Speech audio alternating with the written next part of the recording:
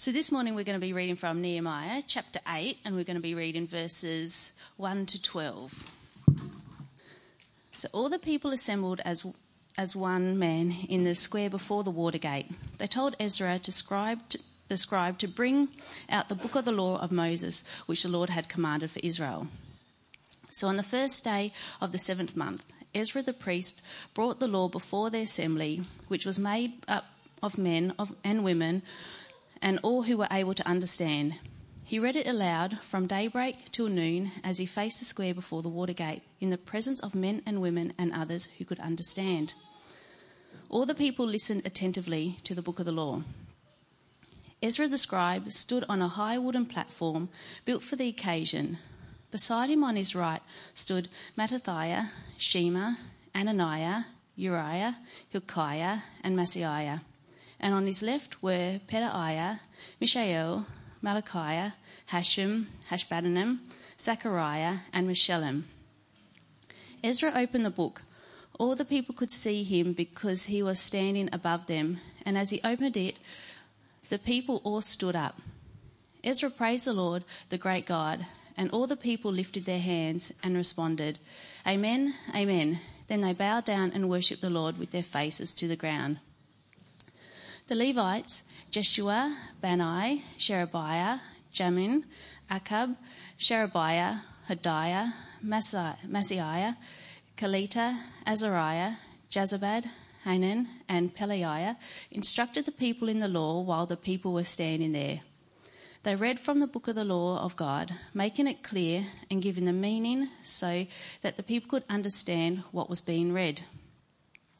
Then Nehemiah the governor, Ezra the priest and scribe, and the Levites, who were instructing the people, said to them, This day is sacred to the Lord your God. Do not mourn or weep, for all the people had been weeping as they listened to the words of the law. Nehemiah said, Go and enjoy choice food and sweet drinks, and send some of those who have nothing prepared. This day is sacred to our Lord. Do not grieve, for the joy of the Lord is your strength. The Levites calmed all the people, saying, Be still, for this is a sacred day. Do not grieve. Then all the people went away to eat and drink, to send portions of food, and to celebrate with great joy, because they now understood the words that had been made known to them. Morning, everyone. My name's Scott. I'm the pastor here at Trinity Church, Parakah. Good to be with you this morning. Well done for bracing the cold. I want to tell you about Sunday, the 16th of August in 2020. Australia was starting to emerge from our first COVID lockdown. Like today, it was cold and we were freezing. And on that day, there were 50 or so of us that met here in this dodgy school hall to kick off Trinity Church Parakah, or at least we were getting ready to kick things off. Who remembers being here that day? Maybe a few of us, I'm sure, yeah. Here's the harder question. Who remembers what we did that day? Yeah, no one, exactly. I didn't even remember the specifics, so I cheated. I went back and looked at my notes from that day. That day we read from 1 Thessalonians chapter 1, which talks about the early church in Thessalonica, what they did when they began. And so we started to think, in light of this, how do we go about being a new church here? And then we got into groups of 6 or 8, and we pulled out butcher's paper and scribbled down ideas, things we'd like to see, our priorities for the year ahead. And some things have changed since then. I don't know if you remember, we sometimes had this projector behind us, and sometimes we didn't. So we've got a key that lets us get into the door, that opens up the projector now. We used to not be allowed to be in the kitchen, but now we are. Since then, since August in 2020, Ada has come on as permanent staff. There's been a number of babies born into our church. Some people have moved away, other people have joined in. It's lots of changes, right? But here's the thing that has not changed. Here's the thing that has remained stable for us in the last 2 years, and we hope will keep being the case for us for as long as God allows us to be a church here. At the centre of us coming together is that we hear from God. We hear God speak to us in the pages of the Bible. That's a big part of who we are. This was not a fresh and new thing that we've invented, but this is actually what God's people have always done. See, right now we're in a series called The Return. We're going through the books of Ezra and Nehemiah. These are part of the Old Testament in the Bible, and they cover the history of the Jews coming back into their land. And you see, a little while ago, the Babylonian army had come through and taken over all of the neighbouring lands, including the Jewish people, and they took the Jews off to exile in Babylon. But now the Persians are in charge, and they have a different foreign policy. They give the Jews permission to come back into their land, and that's what we see in Ezra and Nehemiah. We're in about the 400s and 500s BC here. And today we're going through Nehemiah chapter 8 and 10. We're going to focus particularly on chapter 8 though. The year is 445 BC, and all the returned exiles get together. And what do? They come to Jerusalem, but what brings them together there that day? As we'll see in a moment, it's the same thing that stays at the centre of what we do today. It's what draws us together today. But first, let's get our bearings here. Last week we saw under Nehemiah that the Jews rebuild the city walls of Jerusalem. Almost everyone was involved. It was a big task. 52 days of hard physical labour. You can imagine by the end of this, people are tired, right? And so they go back home to rest. See, most of them at this point didn't live in Jerusalem. Most of them lived in kind of surrounding villages because the houses in Jerusalem hadn't been rebuilt yet. They were still lying in rubble from when the Babylonians destroyed the city. But 5 days after the walls are finished, everyone comes back to Jerusalem. Why? What are they here for? Weren't they just here labouring away only like half a week before? Well, here's the big thing. The first big thing we see in our passage today. God's people get together to hear God speak. God's people get together to hear God speak. Look at chapter 8, verse 1 with me. It says, all the people came together as one in the square before the water gate. They told Ezra, the teacher of the law, to bring out the book of the law of Moses, which the Lord had commanded for Israel. Now, the book of the law of Moses probably doesn't sound that interesting to you, does it? Like, if you're anything like me, you're thinking, who wants to read a whole bunch of laws read out one after the other? I know the Constitution of Australia is important to us. But if someone's reading it out in the civic centre in the town there's no chance that I'm going to go along to listen. It's probably helpful to say the book of the law of Moses, it's not just kind of full of laws, one after the other, after the other, after the other. Laws do make up some part of it, but this phrase, the book of the law of Moses, it's talking about the first 5 books in our Old Testament. So Genesis, Exodus, Leviticus, Numbers, Deuteronomy. And there's more than just laws in these books. They tell the history of the Israelite nation. It reminds these people of who they are. And not just who they are, but who their God is for them as well. But did you notice the really amazing thing in that verse? Ezra does not say to the people, all right, guys, time to come together. Let's listen to God now. No. The people come together and they tell Ezra, now you've got to come here and read the law to us. It's their initiative. They want to know. They're the ones that want to hear from their God. And this is it's truly amazing. Consider all the times in the Bible when God's people don't listen to God's word. Here's a scattered, very brief, I'm missing out heaps here, but here's a scattered history. Adam and Eve in the garden. God speaks, he tells them one thing not to do, but they decide they'd rather not listen to him. King Saul is the first king in Israel's history, but eventually he is rejected by God. And why is that? Well, God rejects him because Saul rejected the word of God. Later on in Israel's history, there's a great prophet called Isaiah. And God sends him to the people of Israel, but God also warns Isaiah, look, you're going to speak to these people, but they're not going to listen. They're not going to understand. Think about later on in Jesus' lifetime. Jesus went around teaching, and initially he actually seems really popular. But as people listen more and more to what Jesus is saying, many of them turn from him. They don't want to follow him anymore. They're offended at Jesus' words. And in the New Testament we read that this is going to keep happening even right to today. It says that people won't want to listen to sound doctrine. But instead they're going to search out for leaders who just tell them what they want to hear.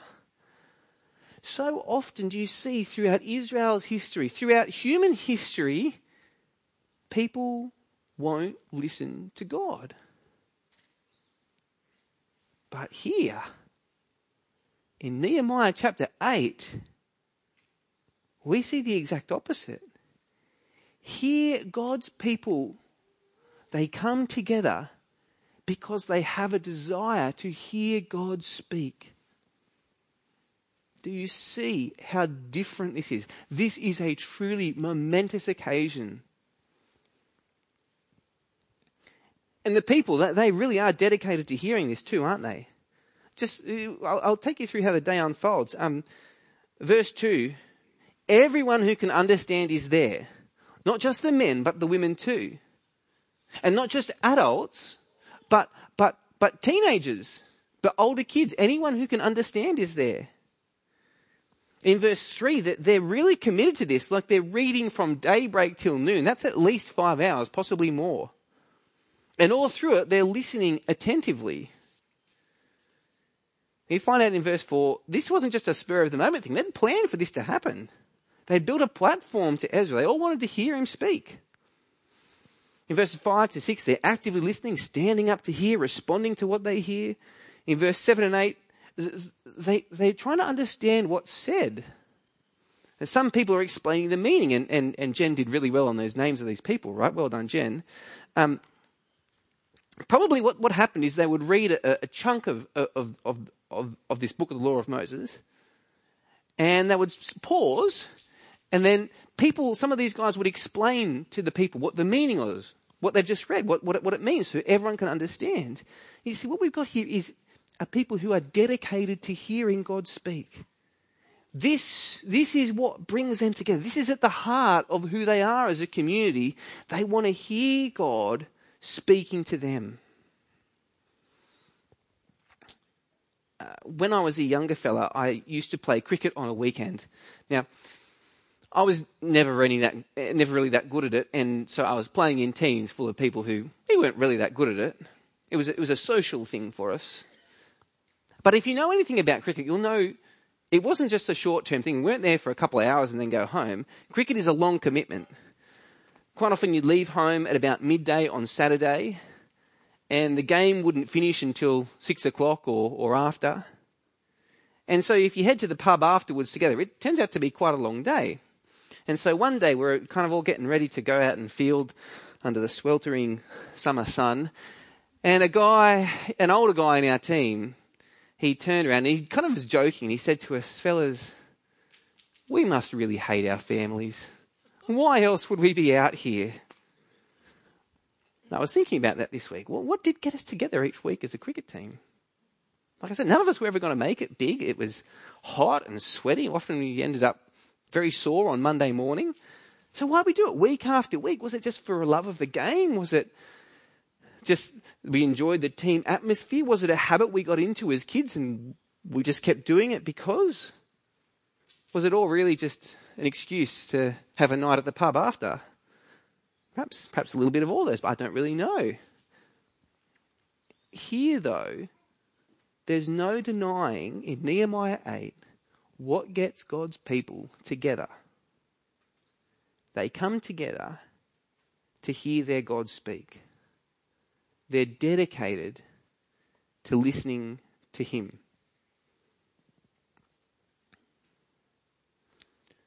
We want that to be us too.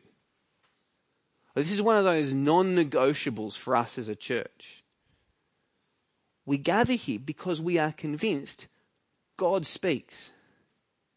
When we open the pages of the Bible, This is God's word to us. And so we come to hear his voice. That's what we are going to be dedicated to doing. So at everything we do, we want to keep the Bible at the core of it. On Sundays, we're going to hear from the Bible. We'll go deeper in it, talk about it together. In our midweek community groups, we'll hear from the Bible some more. We'll discuss what it means. We'll pray over what we've heard. Friends, you see here, God speaks to us today. So we've got to keep the Bible at the center of what we do. Because we're convinced that when we hear from it, it's not just pages of any old book that we could turn up. We're actually hearing the voice of our God for us today.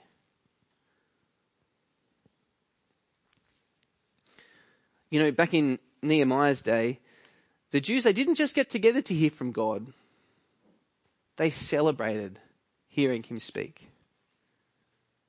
Ezra reads to them, and these other people there explain the meaning of the Bible. And what's the response of the people?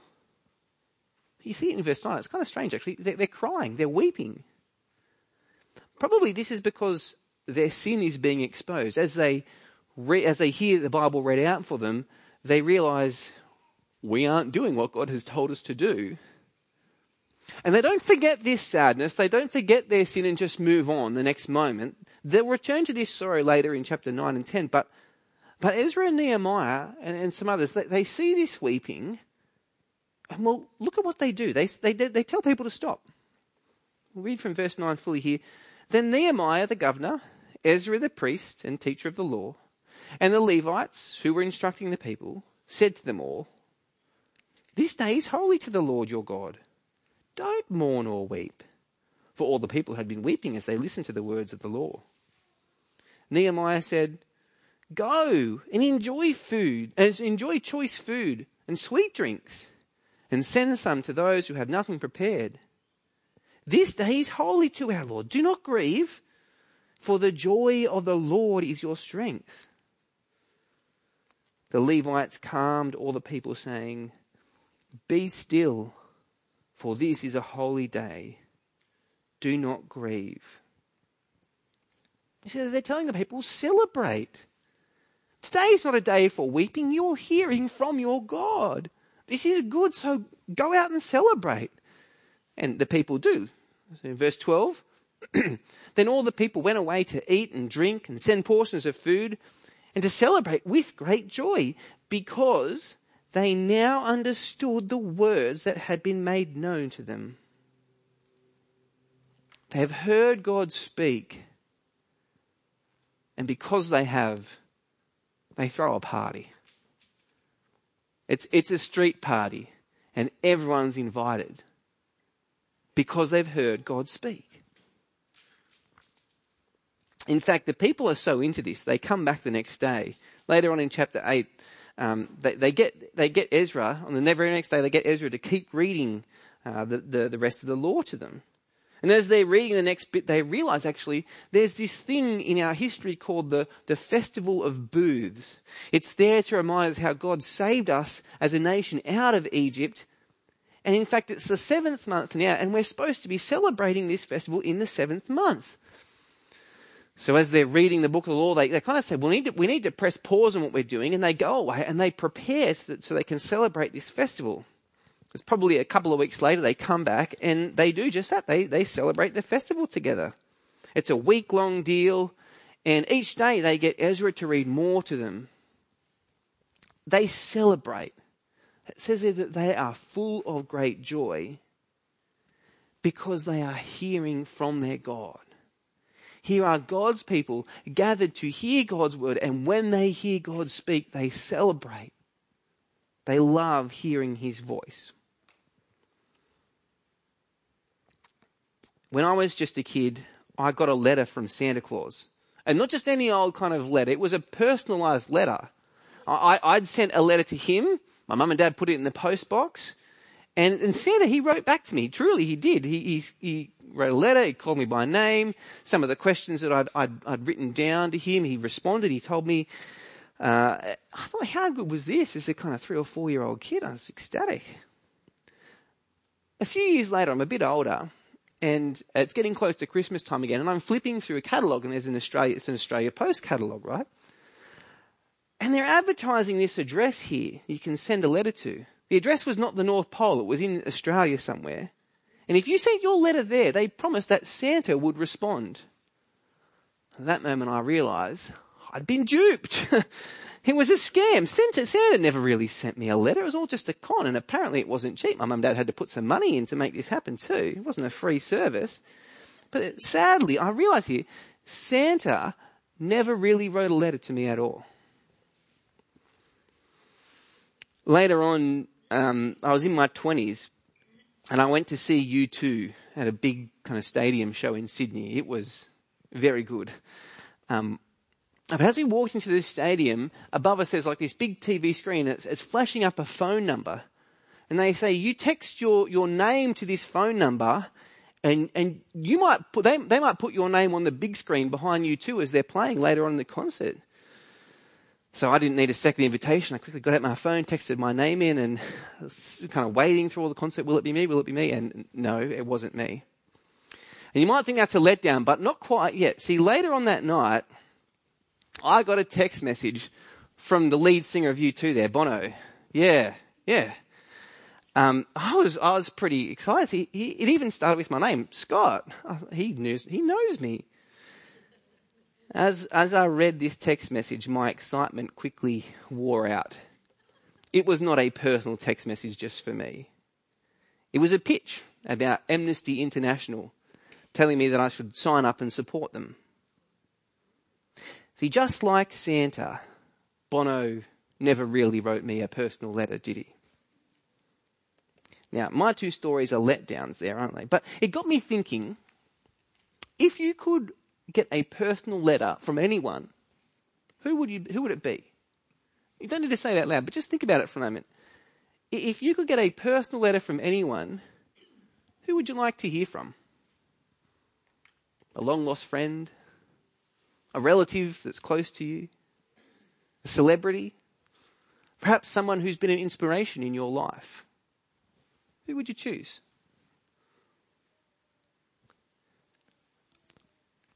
Whoever it is, can I say, here is something better. Here's a step up from even that. A personal message from your God. From the Lord of the universe.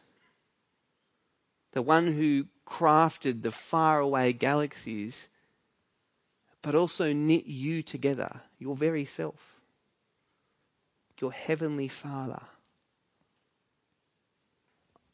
What would God say to you? And wouldn't you kind of pore over the letter? Read it not just once but twice and 3 times? Friends, here is the good news. You don't have to dream or hope that this would happen. It has. It's been done. God has given his letter to you. That is what you have in the Bible.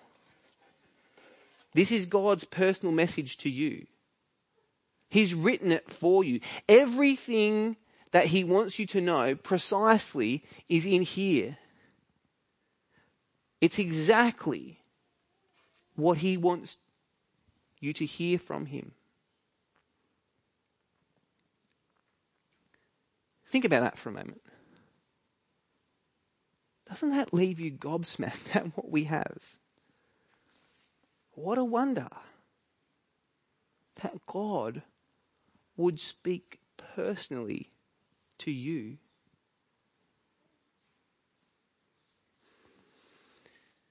I got my text message from Bono. He told me to sign up and support Amnesty International, but you know what? I didn't. Chapters 9 and 10 tell us that when we hear from God, it doesn't just end there. It's not like this text message from Bono that you can ignore if you like. In chapters 9 and 10, the people respond to what they've heard from God. We saw before they were full of sorrow, they were weeping. And so in chapter 9, they pray for God's mercy on their lives. In chapter 10, they make promises, things they want to do to change so they can live for him. And that's right, because hearing God's word doesn't end there. When we hear from it, we need to respond. Hearing from God ought to shape our lives and who we are. Yes and amen. But today I don't want to land on that. Today I want to land on this note. How God has spoken to us.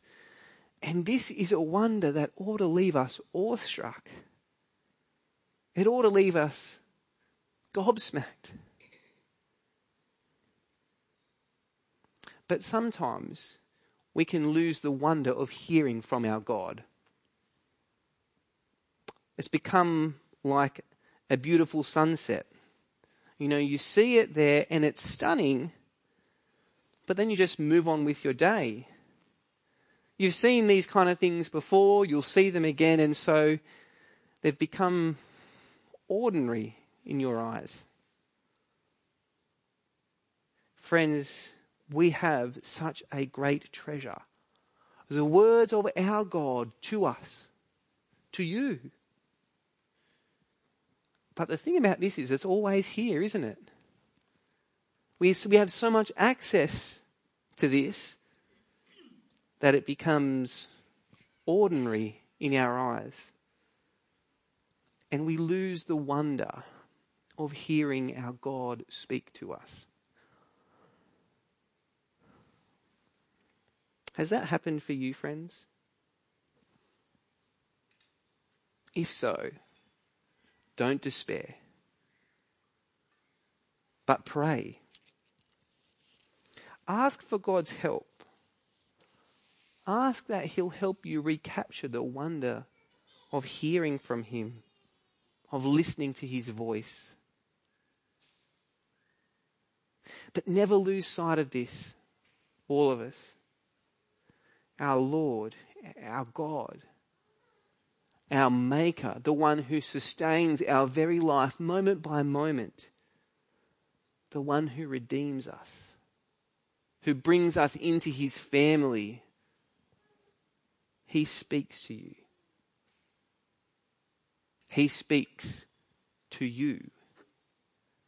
That is breathtaking. So hear His voice, friends. Delight yourself in the pages of the Bible, hearing the voice of your God. Let me pray for us. Our Father in heaven, we thank you that we can hear from you. Please help us never lose the wonder of this, that you have spoken to us. So help us hear your voice, and not just hear it, but delight in it, and be changed and shaped by what you say. We pray this in Jesus' name. Amen.